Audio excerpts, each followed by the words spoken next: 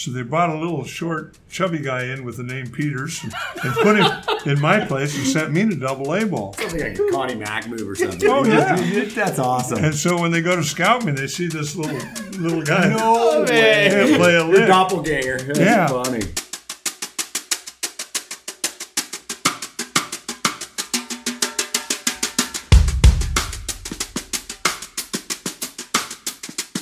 Two fans, one mission to bring Major League Baseball to Oregon. Powered by the Portland Gear Store and Guardian Games. This is the Diamonds and Roses podcast. And without further ado, your hosts, Ben and David. I'm Ben. And I'm Dave. I'm Frank. And welcome to the Diamonds and Roses podcast. Hubba hubba. Yeah, today we have a great episode for you of the Diamonds and Roses podcast. What do we got going on today, Dave? Well, we have a guest today that I've been looking forward to quite a while. We have Mr. Frank Peters in the studio. Exactly. Frank, how are you today, sir? One day at a time. One day at a time. Yep. This is a great time in Oregon. This is a great time in Portland because we are preparing for what we hope to be Major League Baseball in Portland, Oregon. So it's exciting times.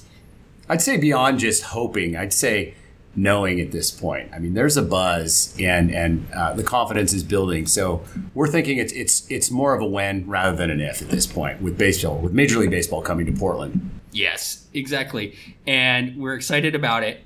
And before we get too much into talking with our guest, Frank, what do you think currently about baseball coming to Portland? Well, this is my third time about Major League Baseball coming to Portland. Actually, the fourth. And before, it was kind of pie in the sky. And the first one that was the most interesting was that Bing Russell, the guy that owned the Mavericks, his goal was to do Major League Baseball in Portland because he felt so excited about the Mavericks that he thought that Portland, Oregon was a major league team. And the interesting thing is that he had teamed up with, of all people, Elvis Presley. And Elvis Presley dies. He says to me, his dream died when Elvis Presley died and Mount St. Helen blew. Or vice versa. And the reason why Mount St. Helen was a factor is that the whole country viewed Portland, Oregon differently after that. They looked at it as kind of not the cutting edge of industrialization. They looked at it as kind of the isolated wilderness area. And the mood in Portland, I mean, not in Portland, in the country, and in Bing's quest went away. So to answer your question, I think this is the most serious attempt. And of all the previous ones, I think that this one has a serious chance of. I fully expect to be going to a Major League Baseball game in 2022. Yeah, well, we're all going to go to a baseball game together. And my goal, a thing I'd like to see, is Kurt Russell throw the first pitch out on behalf of the Portland Mavericks. That would be awesome. We've talked about names. We haven't talked about who's throwing the first pitch. Yeah, we haven't talked Kurt throwing out the first pitch. I talked to Mike Barrett about it and suggested it, but he's, I think, a little overwhelmed in the whole thing right now. All right, you heard it again, Mike. Make Kurt Russell the person throw out the first pitch. Pressure's on. Dress him up like Bing with a big beard. Or the second game, let Russell Wilson throw out the first pitch. There you go. And let Kurt throw out the next one. Yeah, because apparently Russell Wilson has a thing for Portland now. I mean, he's a Seattle guy at this point, but apparently... But he is a baseball player. Yeah, he is. It's baseball, and he's got a thing for Portland, too. Yeah, well, I played for the Beavers, Portland Beavers baseball team, and then, of course, managed the Mavericks. And each one, players come from all over to play for the Portland Beavers, and a lot of them stayed. And then a number of the Mavericks stayed. So Portland winds up... you fall in love with Portland. Excellent. Again, we got Frank Peters here, former player manager of the Portland Mavericks. Let's dive a little bit into this. But first, Frank, thank you for coming on the show today to be here and do the podcast with us and record. Let's go back, several years, and let's start with you growing up in Corvallis, Oregon, as a young man. and moving into baseball. How young was I in Corvallis? I think records know that I think you were like 3-ish. Okay. I was born in Corvallis. Yes, Okay. but yes, you were born in Corvallis. And years later, my mother says to me, she says, Pete, and then she called me Pete, of course. She wasn't very happy with me. She says, Pete, the team doctor delivered you because my father played for the 1941 Rose Bowl team. Oh, did he? Yeah, Wow. Norman Peters. And then Peters. my uncle, his brother, George Peters, was the quarterback, which in those days was the blocking back. In any case, she says to me, she says, for your delivery and a 3-day stay in the hospital, she says, I think it was $50. I think I paid too much. Paid too much. Mom. Yeah. So my roots go back to Oregon State even before I was born, because my father, Norman, played on what is now Coleman Field, and his coach was Ralph Coleman. And the Oregon State Beaver baseball field was put there in 1903 or 1907, I think it was, and it's right on the campus. And so he played there, and then I played at Oregon State, and now, of course, they're world champions. Tip of the cap to them. Yeah, 3 in 12 years. Yes. Yeah. Pretty amazing. Yeah. So, Frank, growing up, who was your favorite baseball player? I grew up in the day of when Marilyn Monroe married Joe DiMaggio. Hitting streak, Joe DiMaggio. And so I think Mickey Mantle was probably the one that, but I was kind of into baseball history. And then when I played, I went to, we played in Louisville, and I went to the bat factory, and a little guy named Augie Bickle turns bats. And so I designed a bat that they're currently using in the major leagues. And it's a P116, P for Peters, and it's a, I think... and Louisville Sluggers, they manufacture it? They have a bat contract. And so I designed this bat with Augie Bickle and talked him into letting me go into the vault. And in the vault, there's a Babe Ruth, and I picked up a Babe Ruth and swung the original Babe Ruth. Wow. That's cool. And swung a Stan Musial and went through the whole process. So to answer your question, my favorite baseball is I think the history of baseball.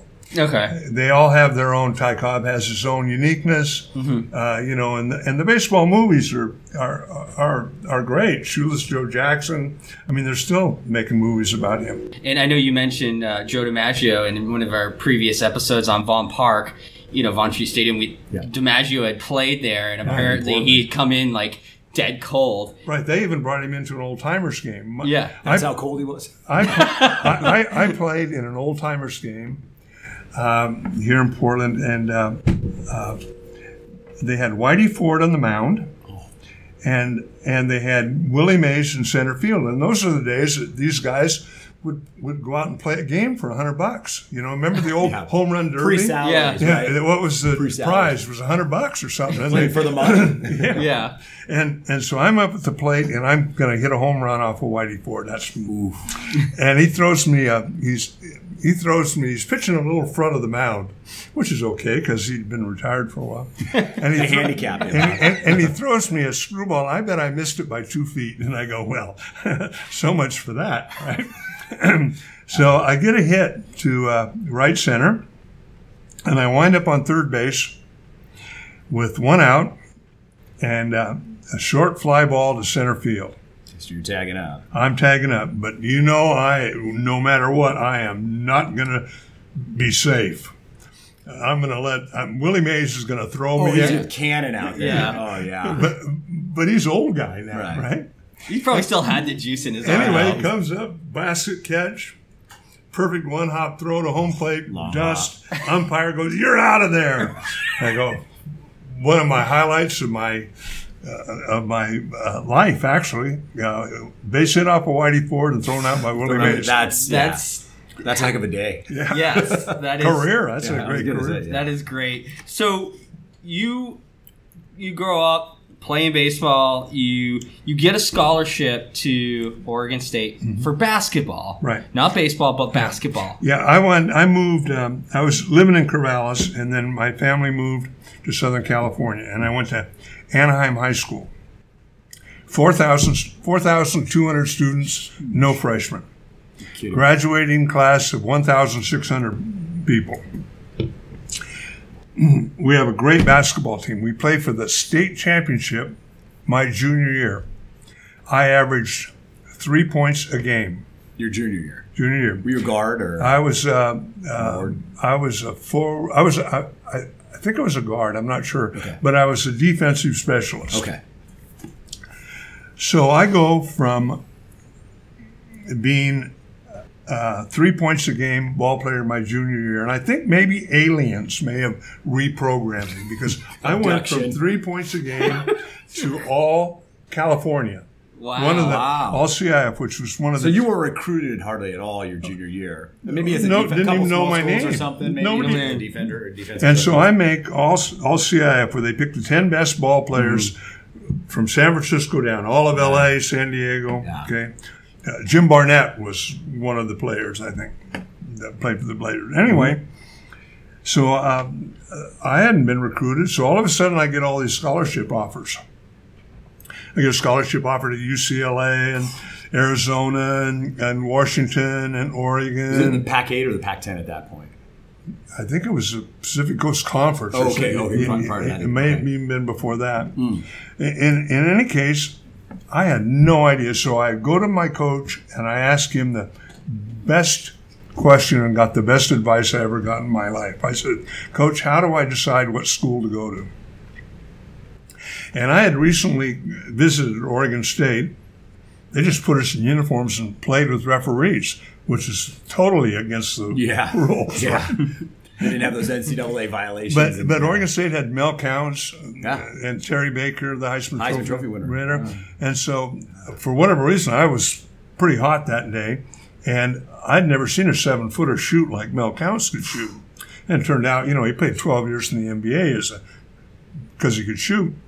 So I go to my coach and I go, Coach, how do I pick a team? And he says, Frank, find a big man and go to that school because you cannot make it by yourself. And that developed my personal philosophy, which I've always felt. It comes out in I recently am part of a team that made the Oregon Sports Hall of Fame. It's better to be good on a great team than great on a good team. Mm-hmm. And with that in mind, I went to Oregon State. And it turned out to be the best decision I ever made. And it would have been my last choice if it hadn't been for that. Because it didn't have a lot of sparkle and glitter. Sure. Especially being from SoCal. Yeah. Corvallis. Well, I'd been in Corvallis, Right. So I wanted to do something different. I was listening in a previous interview that you had done, and you said that at that time I don't know if it was advised or they said you need to play more than one sport, and you obviously chose baseball. Why did you choose baseball over like any of the others there? After my junior year, we were at that time 25-5, fifth in the nation. We got beat in the regionals in kind of a real fluky deal. We actually had a better team than the previous year when we went to the Final Four. In fact, we were the last team, of course, that Oregon State ever had go to the Final Four. Boys. The girls now are. Yeah, they've done pretty well. Yeah, Ruick's done a really good job. Right. So I would definitely include the girls. Yeah. So I looked at the NBA, and at the time, how many teams do you think they had? 12 maybe? Yeah, not as many as they do now. 15? I think that maybe 10. They had man. the Baltimore Bullets and Cincinnati.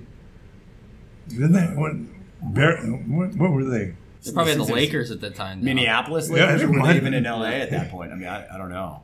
So I looked 10 at it teams. and I saw guys that played that were so good that I couldn't even carry their jockstrap that couldn't make the NBA. Oh, yeah. And when you couldn't make the NBA, then there was no place to play. And I go, well, I may be better in basketball, but if I go at least baseball, you get your time at bat. And you didn't have those Euro leagues like they have now, where you could go overseas and make a bunch of money. It was either that or nothing. So it was zero opportunity. And in baseball, let's talk about opportunity. Baseball, they had a lot more teams, and then you had the minor league system under those teams. So you will get a chance to play. And so a lot of the guys that were really good basketball players played for a team called Claudius Tavern, which did really well, which eventually evolved into what is the East Bank Saloon, where we wound up dominating the world in basketball with Leroy Ellis and Dale Schluter and Pudgy Hunt and a bunch of guys that could really play.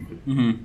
So at this point, you're deciding, okay, I'm going to go either play basketball or I'm going to go to baseball. And to you, it was, I can get more playing time. I have a chance. Shot. Yeah, make the league. A fair chance is what you're really looking for. And in basketball, I didn't think you had a fair chance because, number one, if you're coming on, they might only have one opening on each team. That's only 10 out of the whole country. Yeah. I mean, look at the odds. Yeah. And what were people telling you? I mean, you clearly had two different coaches. You had your baseball coach, you had your basketball coach. Were any of them in your ear saying, Frank, you should do this, or Frank, you should do that? Yeah, they were saying, obey the rules, Frank. Quit being such a pain in the ass on the basketball team. I was restless. So you enter the Major League Baseball draft. No. What I did is the Major League Baseball draft was coming. Mm-hmm. Okay. And at that time, Major League Baseball, they would sign a guy when he was 17, write down on his contract that he was 18, and maybe he would learn how to play the game by the time he was 22. Oh, wow. Okay. That's why they had all these leagues, Class B, Class C. Mm-hmm. They had lots of minor league teams, and they did not think that college baseball was a place that you could learn how to play the game. So there was a big gap with college Big baseball. gap. So they were okay. When they came in with the draft, they were only going to draft young players, high school players. So you ended up being signed by Baltimore, Right, and to play. Right, and I knew they were coming in the draft the next year, and I knew I was going to be a senior because I signed after my junior year. I didn't finish my senior year, and I knew that if they came in with the draft, they might not even draft me because I was, in their mind, too old. A has-been at 21, right? 21, you're too old. Mm-hmm. So did they visit you in person, or are they giving you a call from Baltimore saying, we want to talk to Frank Peters about playing for the Baltimore I had Orioles? played in all of the top summer college leagues. I played in the Basin League, which is like the Cape Cod League. Oh, okay. I had played in Southern California. The baseball knew me as a ball player, and I had offers to sign after my high school, but I didn't think I was physically ready, and I wanted to play some. I'd promised my parents, right, that I was going to go to school, and eventually I graduated from Oregon State. So. What'd you get a degree in Oregon State? Business. Business. Okay. Somebody else's business. Well, you kind of use it. Yeah. 10 bars. Business and a minor in architecture. Oh, okay. And the architecture really served me well because over the years I've had maybe 15 bars, and I did all of the remodeling and design work in them. It's hands-on. Yeah. Oh, I got you. Or at least, dealt with people that did the design work. So good things came about in my education. Yeah. So what was it like to sign your first Major League Baseball contract with a team? Well, they called me and they said, well, we want to sign you to a contract and we'll give you a bonus. They gave me a $35,000, which is pretty decent. It'd be like, what, $200 in today's money? Yeah. Okay. And I said, well, who's your third baseman? And they said, well, we got a guy that has been in the big leagues for a couple of years. His name's Brooks Robinson. I love this story. And I said, well, can he run, throw, and hit? He said, well, he cannot run. He doesn't throw very well. We're not sure if he can hit, and he's a very fine fielder. I said, well, hell, Brooks Robinson, that doesn't sound like a big league name to me. I'll go ahead and sign. Right? He could hit. So he may still be making that. Well, here's the thing. Norman Rockwell actually did a painting of Brooks Robinson. And the painting is really quite delightful. There he is signing an autograph for this all-American little kid, right? Mm-hmm. Well, if I'd have made the big leagues, they'd have tarred and feathered me for trying to take his place. Yeah. American icon. Norman Rockwell. Yeah. I mean, how can I compete against him? Right. And plus, he's a nice guy. I wound up playing through the process for Earl Weaver, and in the Baltimore, got to know Frank Robinson and Brooks Robinson and Boog Powell. They're all wonderful. Well, give me a 30-second tidbit on what Earl Weaver was like. Earl Weaver was like a 5'4" Napoleon Bonaparte. I was going to say with a big broadsword that was too big for him. Oh man! So he would come running up to me and he'd pound me on the chest and he'd go, Frank, he says, God damn you! He says, why is it when I'm looking up at you, I always think I'm looking down on you? Yeah. Crazy man. That is awesome. I love that story. But he was good. So you played in the minor leagues and in the Battered Bastards of Battered Bastards baseball. You talk about getting yourself to be traded right to Portland to play for the Beavers, because I think you said I want to play ball and we play close to home and so on. Some people very think, oh man, he's crazy for doing that. But tell me that process that you went through doing that. So I wind up playing in Portland, and in the off season, what I would do is help them out, because in those days baseball in Portland wasn't drawing very well. Mm-hmm. And a guy named Bill Cutler, who wound up being president of the AAA League. Pacific Coast League at that point, wasn't it? Yeah. He had 12 kids, and he put them all to work. So I just helped. I'd go and do like what I'm doing here with you guys, right? Mm-hmm. Made myself available and contributed. Mm-hmm. And so I built up a little bit of a fan club.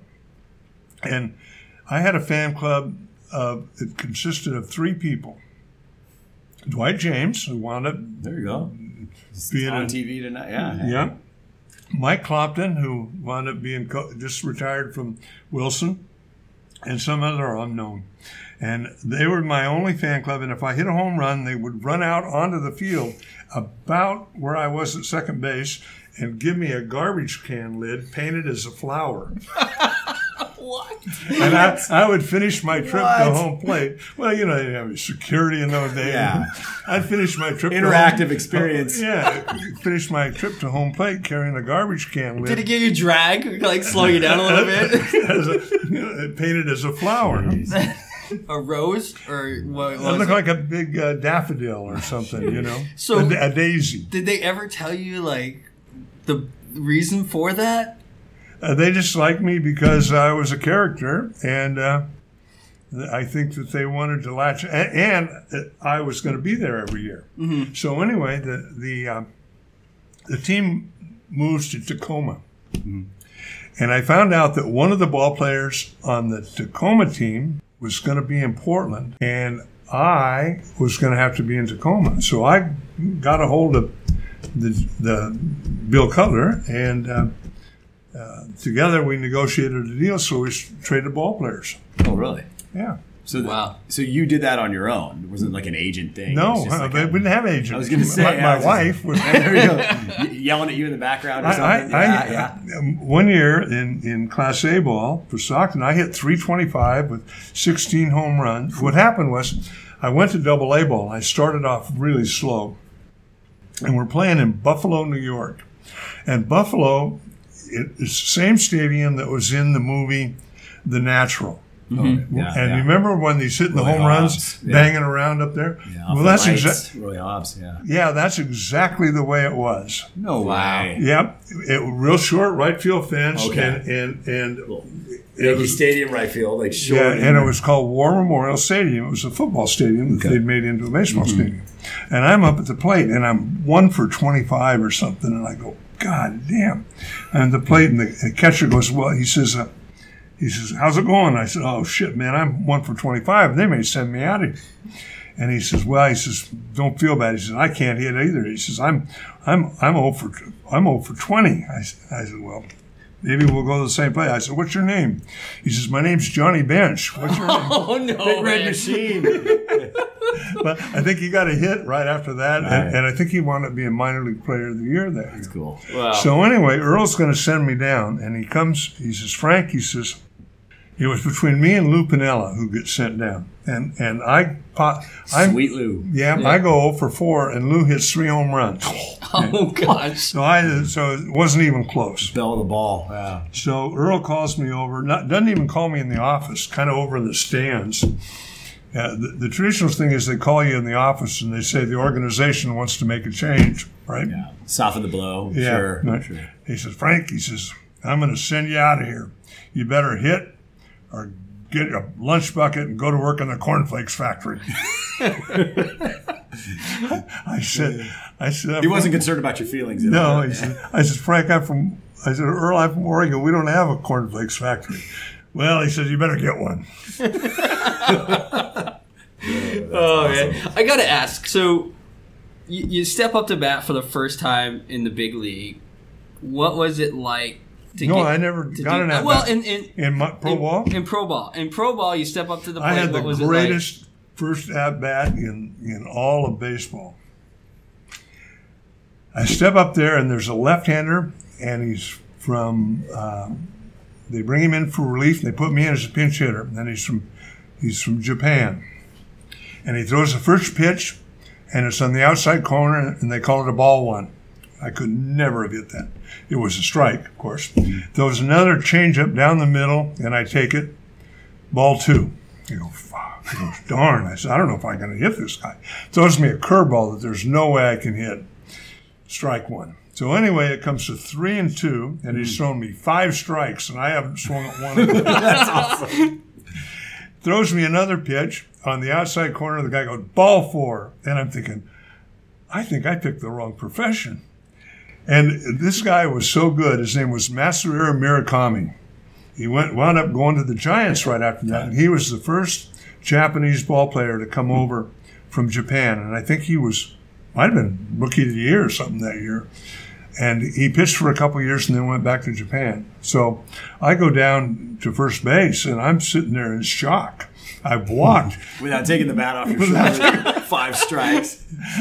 And I say to the first baseman, that's baseball right there. Yeah. Though. I think I picked the wrong profession. He said, no. He said, this guy's really good. Don't worry about it. And I start off really good. That I hit really well. When I played baseball, basketball ended in March, and I have 1 day of spring training, and then I've got to hit the 90-mile-an-hour fastball. That's crazy.